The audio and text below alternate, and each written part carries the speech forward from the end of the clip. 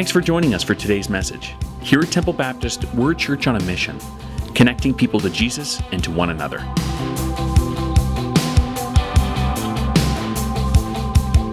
Well, this morning we're going to end our surfing. I don't know if anybody learned to surf this summer, but we've been surfing through the Psalms together, and we're surfing through. This is our last day in the Psalms, and I hope that you've really been encouraged and you've learned a lot, and God has blessed you through this time. We're going to look at the very last chapter of the book of Psalms. So if you have something that you can read your Bible in, turn to find the book of Psalms. If you have a physical Bible in front of you, you're not sure where that is, pretty much you open it up right in the middle, and you're pretty much guaranteed to open up to Psalms. If you keep turning to the right, you find Psalm number 150. That's the last psalm. This book, what we call the book of Psalms, is actually a collection of 5 different books, and we just put it all in one group. It's been all put together in one group called the book of Psalms, and each section ends with a praise, a psalm of praise. And each of these 5 sections ends with a psalm of praise. And this last section, Psalm 150, is the final of the last 5 chapters of the book of Psalms. And each one of those is a psalm of praise as well. I encourage you, if you have time this week, to read those last 5 chapters of the book of Psalms. And you can see how each one is focused on praising God. Psalm 146 is praising God for his help, and Psalm 147 is praising God, the fact that he is provident for his providence. Psalm 148 is requesting and commanding all of creation to praise God. Psalm 149 is praising God for the things that are to happen in the future, and this Psalm 150 is kind of the culmination, the climax of all of those things. But I'm going to teach you a little bit of Hebrew. So if any of our Old Testament professors are listening online, welcome to all those who are listening on Facebook. We're certainly glad to have you join us. And if one of you are one of my old professors, don't worry, I'm not going to teach them much Hebrew, because as you know, and I know, I don't know much Hebrew. Just welcome to everyone who's able to join us with Facebook. We really appreciate you spending the time. If you're not able to come because of different reasons, or if you're a long way away, I know we have missionaries that often watch and join us, so welcome to each one of you. And to those who live in the area and could come and chose not to, we can see you. Lying there in your bed, hair not combed, and bad breath and all that stuff. We have a place for you, so come and join us. We'd love to have you come here. But this last psalm is a culmination of all the contents of the psalm. In the last little while, I've been going through just kind of the contents of what the psalms involve. And listen to this, because this is all a culmination. It's supposed to climax in praise of God. So let me just give you a partial list of all that is contained in this book of Psalms. It talks about prayer and troubled times, the problem of the existence of evil, about mercy, God's justice, finding refuge in the Lord, oppression by evil people, deliverance, confidence in the Lord, creation, suffering, dependence on the Lord, joy, protection, victory, wisdom, God's love and faithfulness, the fleeting nature of life, betrayal, depression, refuge, wealth, pride, injustice, security, trust, crisis, unbelief, restoration, obedience, desperation, promises, retribution, worship, praise, integrity, forgiveness, providence, thanksgiving, idolatry, truth, peace, God's favor, oppression, living in harmony, distress, rescue. That's a partial list of all that's encapsulated in this book of Psalms. Pretty much, I think we can say that all that we go through in our lives is contained in this book of Psalms. And it all is supposed to end together in praise of God. I think that's very interesting. I think it's very important for us to realize that. This psalm is just 78 words long, and 13 times we're told to praise the Lord in 17 verses. 13 times it says praise. It only uses the word the 8 times. Like, that's important, how important it is to praise the Lord. So let's look at this Psalm 150, if you can find it. I'm going to read it for you. Listen along. Praise the Lord. Praise God in his sanctuary. Praise him in his mighty heavens. Praise him for his acts of power. Praise him for his surpassing greatness. Praise him with the sounding of the trumpet. Praise him with the harp and the lyre. Praise him with timbrel and dancing. That's Baptists take that last one out. Praise him with the strings and pipe.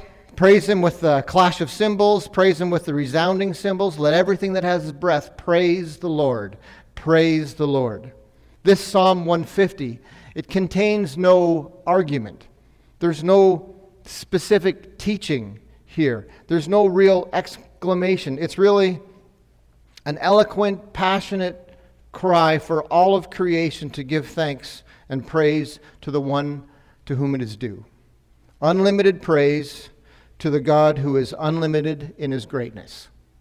Unlimited praise to the God who is unlimited in the greatness. How do we get to the point where we can praise the Lord like that? I think it's mostly the way we think.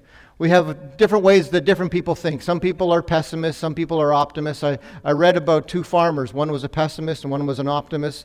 The optimist would say, it's beautiful sunshine. The pessimist would say, it looks like we're going to have drought. The optimist would say, oh, what a beautiful rain. And the pessimist would say, it looks like we're heading toward a flood.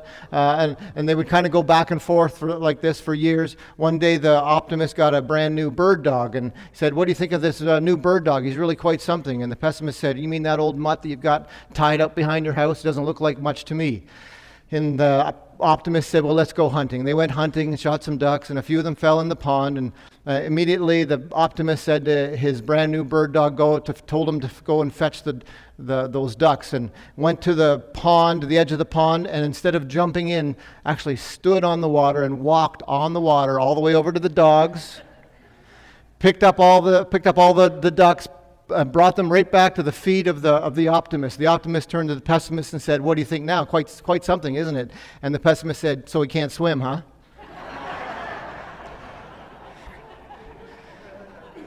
It's funny how two people can see the same thing and think of it differently. It's the outlook that we tend to have in our life, and it's important that our outlook is proper. We all know what it's like to be around a pessimist. You all know what it's like to have someone, any ideas that you might have, to shoot them down or to say it's not going to work. And I think many Christians have kind of bought into this mentality. They look around and they see the condition of the world and they feel like it's deteriorating. Maybe they look at their church and they're not super happy with how things are going, and they just feel pessimistic toward things. What's the solution for this pessimism? I think we need to realize it's not optimism. Optimism is one way of thinking, and it's kind of interesting to look at that. But the problem with being just plain optimistic, looking on the bright side of things, is that it leaves one very important thing out. We're a very important person out. It leaves out God. And so I think the solution to a pessimistic outlook is not an optimistic outlook. It's a God-centered outlook. And a God-centered outlook will lead us to a life of praise. We're going to look into this in the Psalm 150. I think we can maybe evaluate ourselves a little bit. What if one person said, I wish, or I want, or I truly honestly feel as though that praising God characterizes my life? I wonder how many of us could say that praising God is really a characteristic of my life. I believe the extent to which you cannot say that is the extent to which we are not God-centered in our thinking. A God-centered person will be a person of praise. And as God's people, we should be focused on Him in every one of our situations. And it doesn't mean that we overlook the negative things in our situations. It doesn't mean that anything negative that happens, that we automatically say, praise the Lord. Earlier in this past week on Tuesday morning, I was doing some exercise, and I hurt my back. And I told a few people this week, and they said, well, there you go. There's your lesson. Don't exercise, right?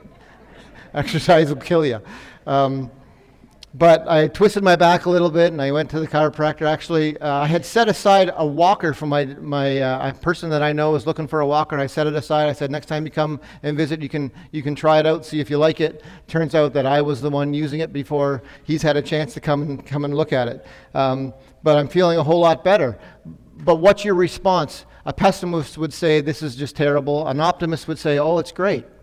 But I think someone who's got their head screwed on right, who's looking at God in every situation, can somehow find a way to praise God even in that kind of a situation. Yeah, and as you look back, it might be a minor thing, but we need to be God-centered in our thinking. In Psalm 150, the first verse, we're going to see a number of things about how we praise God, where we praise God, who praises God. So the first verse is about where we praise God. And the answer is everywhere. It says first, praise God in his sanctuary. Praise him in his mighty heavens. The first word about his sanctuary is the place in the Old Testament where the followers of God would gather together to praise him, the place that was intended for praise. And God says, praise him in his sanctuary. But in the next part it says, praise him in his mighty heavens. And that is supposed to include all. Wherever we find ourselves is the place to praise God. It's not just on Sunday morning where we come together and sing some songs. As great as that might be, that's not the only place where we're supposed to praise God. It says that we're supposed to praise God everywhere. Yes, praise God in his sanctuary, but also praise God in his mighty heavens. Super important that we understand that. To realize that his glory fills the universe, and therefore his praise must do no less. His glory fills the universe, his praise must do no less. So first, where do we praise God? Next, why do we praise? Why praise God? And the answer is in verse 2. It's for every act and attribute of God. Why do we praise God? It's for what he's done, and it's for who he is. His acts of power and his surpassing greatness, one version says. Another version says that it's his heroic acts. This acts of power often is a term that's used in reporting what a person has done in battle, a warrior kind of a report. And so it's his mighty acts of valor. So because of the things that God has done, he is worthy of our praise. And we are supposed to praise him because of what he's done. Notice what's not here in this list of reasons why we praise God. But look at this. It says first that we praise him because of what he's done. And maybe it's important for us to realize what he has done. And even in this book of Psalms, we've got a list of things that we can remember what God has done. In Psalm 139, it says that he formed you while you were in the womb, and he ordained all the days of your life. Psalm 22 reminds us that he sends the Messiah to die for our sins. Psalm 23 shows us that he's providing for our every need as a good shepherd. Psalm 32 tells about the forgiveness of sin, which God gives to those who repent. Psalm 57 describes how God is sufficient in a time of trial. Psalm 71 teaches us about God's grace through our ages, even through old age. Psalm 119 says that God's word is something that he has done, he has given to us graciously. Truly, we need to understand that God has done great things for us. In the New Testament, if you looked in 1 Timothy, it would tell you more about what God has done for those who believe in Jesus, for those who understand that he is the Son of God, for those who understand that he died for my sin, and he paid the price for my sin, and we place our faith and place our trust in him. Think about how he has dealt with us. He says in 1 Timothy that he chose us before the foundation of the world. It says that he sought you when you were dead in your transgressions and sins, while you were hostile toward him. It says that he caused you to be born again to a living hope.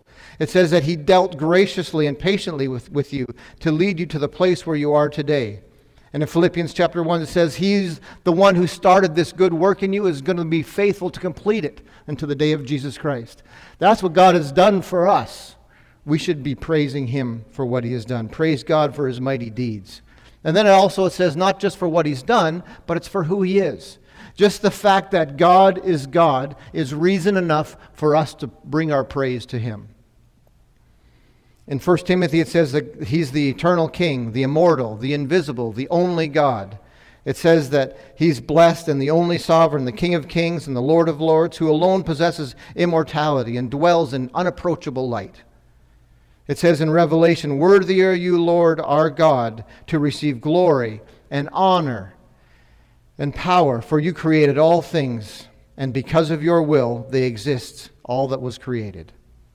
These are the reasons that we're supposed to praise God. Not because we feel like it, not because we're happy, not because everybody else is doing it. It says that we're supposed to praise God for what he has done and for who he is. Simply for that.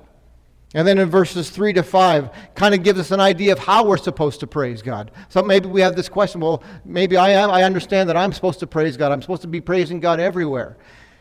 And verses 3 to 5 give us a whole list of different instruments. And I don't know that this list is necessarily supposed to be comprehensive. We don't know all the instruments that they had back in ancient Israel. But we do know that there is a major list here. And it seems as though everything that you can put your hand to is something that you can use to praise the Lord. It's interesting that they use trumpet first. Usually more often the use for that trumpet was in battle. It was for the coronation of kings. It was mostly for those kinds of ceremonies. And yet the psalmist says, grab a trumpet and praise the Lord. And there's all this list. We don't need to go through every single instrument that's here, but it seems as though there is a common idea that with whatever you have, that's what you're supposed to use to praise the Lord. Maybe, just maybe, we've picked up the wrong ideas about worship. Verses 3 to 5 seems to suggest that there's two aspects or two elements of worship. First is celebration. If you think of all these instruments and all them being used together to worship God, to praise the Lord, there has to be an element of celebration in it. Worship isn't supposed necessarily to be a somber, formal exercise that's devoid of joy. That's not what worship is supposed to be. There are times when we need to be quiet and reverent. There are times where it's fitting, when we understand that we're in the presence of a holy God, to be reverent.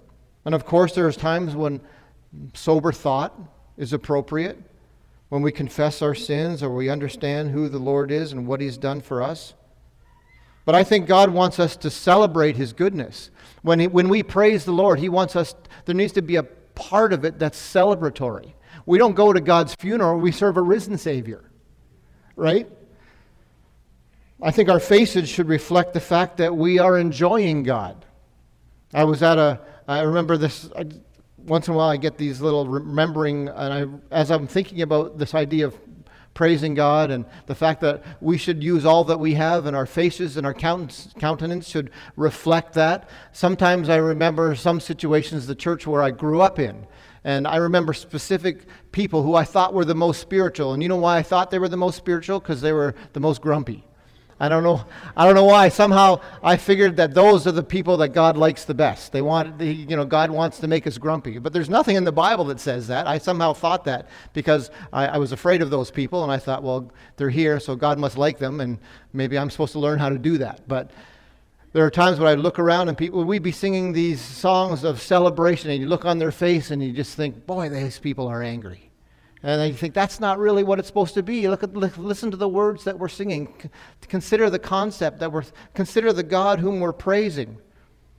I think it should show on our countenance. It should show the fact that God has bountifully provided for us in His Son, Jesus Christ. I read about a guy who was did not have any church experience and just came to know that Jesus was his Savior, and through some friends, and came to be saved and have his sins forgiven. And there was a little while later he came to have his baptism. Now, he grew up not having any contact with the church, so he wasn't familiar with kind of the lingo that Christians use, and he was in his having his baptism, and he had the baptism, and as he came up out of the water, he shouted something. He shouted, "Hot dog, hot dog, hot dog." Right? He was excited about God. He didn't know that you're supposed to say hallelujah. If you say anything about food in church, people just think about the fact that they're hungry and lunch is coming, and you lose them. Right? You can't say even hot dog in church because you'll lose people. But there's a genuine expression of praise for God. That's exciting. That's the way it should be. And I sometimes think that if we love the Lord, we're going to be excited about gathering together with His people to praise His name. And if sometimes we come to church and we don't make this time of preparation, or we sometimes are hassled about problems, and we're constantly maybe looking at our watch and thinking, let's get this hour over with so I can go on to my day's activity, get back to the things I really want to do. If we have those mindsets, I don't think we'll ever understand that we'll be able to praise the way God wants us to in that true celebration. But I also think there should be passion in our praise. It means that we're supposed to be there and in that moment of praising, where we're not just sort of singing words and thinking about something else. We need to focus ourselves on God when we're praising Him. We need to focus on the words that are there. We need to push away from ourselves the apathy that we may have. We push away the things that might distract us in our attention, that we can make praise our priority and dedicate our whole being to that process. That's the passion that we're supposed to approach that with. I read about Howard Hughes, that billionaire, and when he died, his Summa Corporation had millions and millions of dollars of investments in the casinos of Las Vegas. And so the head of the corporation made this call, and there was an announcement apparently across all of the casinos that he had these major investments in, and asked for a moment of silence, just remembering Howard Hughes. And so the gaming floor went silent across Las Vegas, and all the casinos went silent. And it wasn't very long until one of the pit bosses looked at his watch and said, "Okay, roll the dice, he's had his minute." Not really a lot of respect for that man, but it shows you that distraction. There's a guy that wasn't really into this whole thing. He just said, let's get back to what's really important, right? And I sometimes can't help but wonder if that's sometimes the way that we worship. Let's give this hour to God, and then let's be done with it, and let's get on with our life. I think God wants us to come with celebration. God wants us to come with passion, where we focus ourselves on Him. He deserves us giving Him everything we've got when it comes to worship. The list of instruments that's here isn't supposed to be comprehensive, but I think the point is actually that everything you have can be used to worship God. Everything that you have can be used to worship God. Next, let's look at who should worship. Who should worship God? That verse 6, the last verse, answers that question. It says, everything that breathes. It seems as though the only qualification listed here for praising God is that you breathe. And I think that's most of us here. I think every single one of you can put fog on a mirror if you had to, right? That's how we decide if someone's breathing, right? And if we're breathing, we are supposed to be praising. I think one of the striking features about this psalm, in looking at it and finding out some more about the Hebrew of it, the way it was originally written. And again, I'm not a Hebrew scholar, and I'm not claiming to know all of these things, but it's 13 times in this verse that I mentioned earlier, 13 times in this verse where we are commanded to praise the Lord. It's that one word that we can all know. You all know some Hebrew. You're all Hebrew second language kind of people. You all know the word hallelujah, right? And it's two Hebrew words put together. Hallelujah, which is praise, and Yah, which is a short form of Yahweh. So praise the Lord. You put it together, it means praise the Lord. So you guys Hebrew scholars, all of you, you probably know just as much as I do. But this Hebrew word hallelujah is there 13 times in these 6 verses. And only one time is it listed with 4 words in between it. Every other time there's only 2 words between each consecutive hallelujah. Every third word of this psalm, basically, is the word a call and a claim and a command to worship and praise God. How important that is. The fact that God commanded us to praise Him means that praise is not just a feeling. It's not just, I feel like praising God, so I will praise God. Or, conversely, I don't feel like praising God, so I'm not going to praise God. It's not just about a feeling. It's much more than that. Sure, feeling can be involved, but at its heart, it's not just a feeling. Praise seems to be a matter of obedience. Each one of these words, hallelujah, in this psalm is a command. Praise the Lord. Praise the Lord. Praise Him in His sanctuary. Praise Him in His mighty heavens. Praise Him with all of these instruments. Praise the Lord. Let everything that has breath praise the Lord. Command after command. So it seems as though the act of praise is a response based in obedience, because God has told us to praise Him. So it's in part a feeling, but it's more than that. It's a matter of obedience to our great God.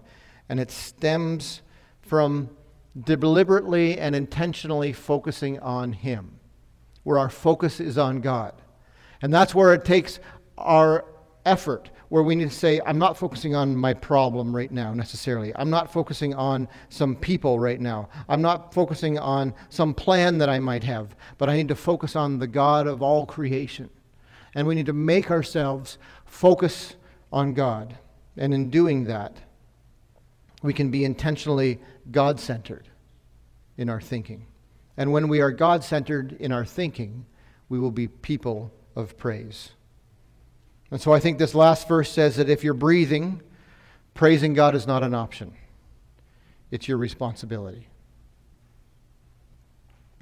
The message of this psalm, of the Psalms in general, and this psalm specifically, is that God's people should be caught up in praising Him. God's people should be caught up in praising Him. Sometimes God's people get caught up in other things, but God's people need to be caught up in praising God.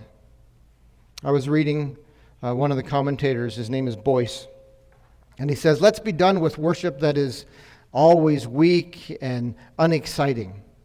If you cannot sing loudly and make loud music to praise the God who has redeemed you in Jesus Christ and is preparing for you heaven, perhaps it's because you do not really know God of the gospel or the gospel at all. If you know Him, hallelujah.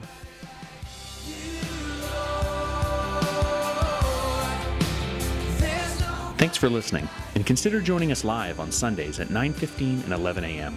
For our address, directions, and any other information, find us online at templebaptist.com.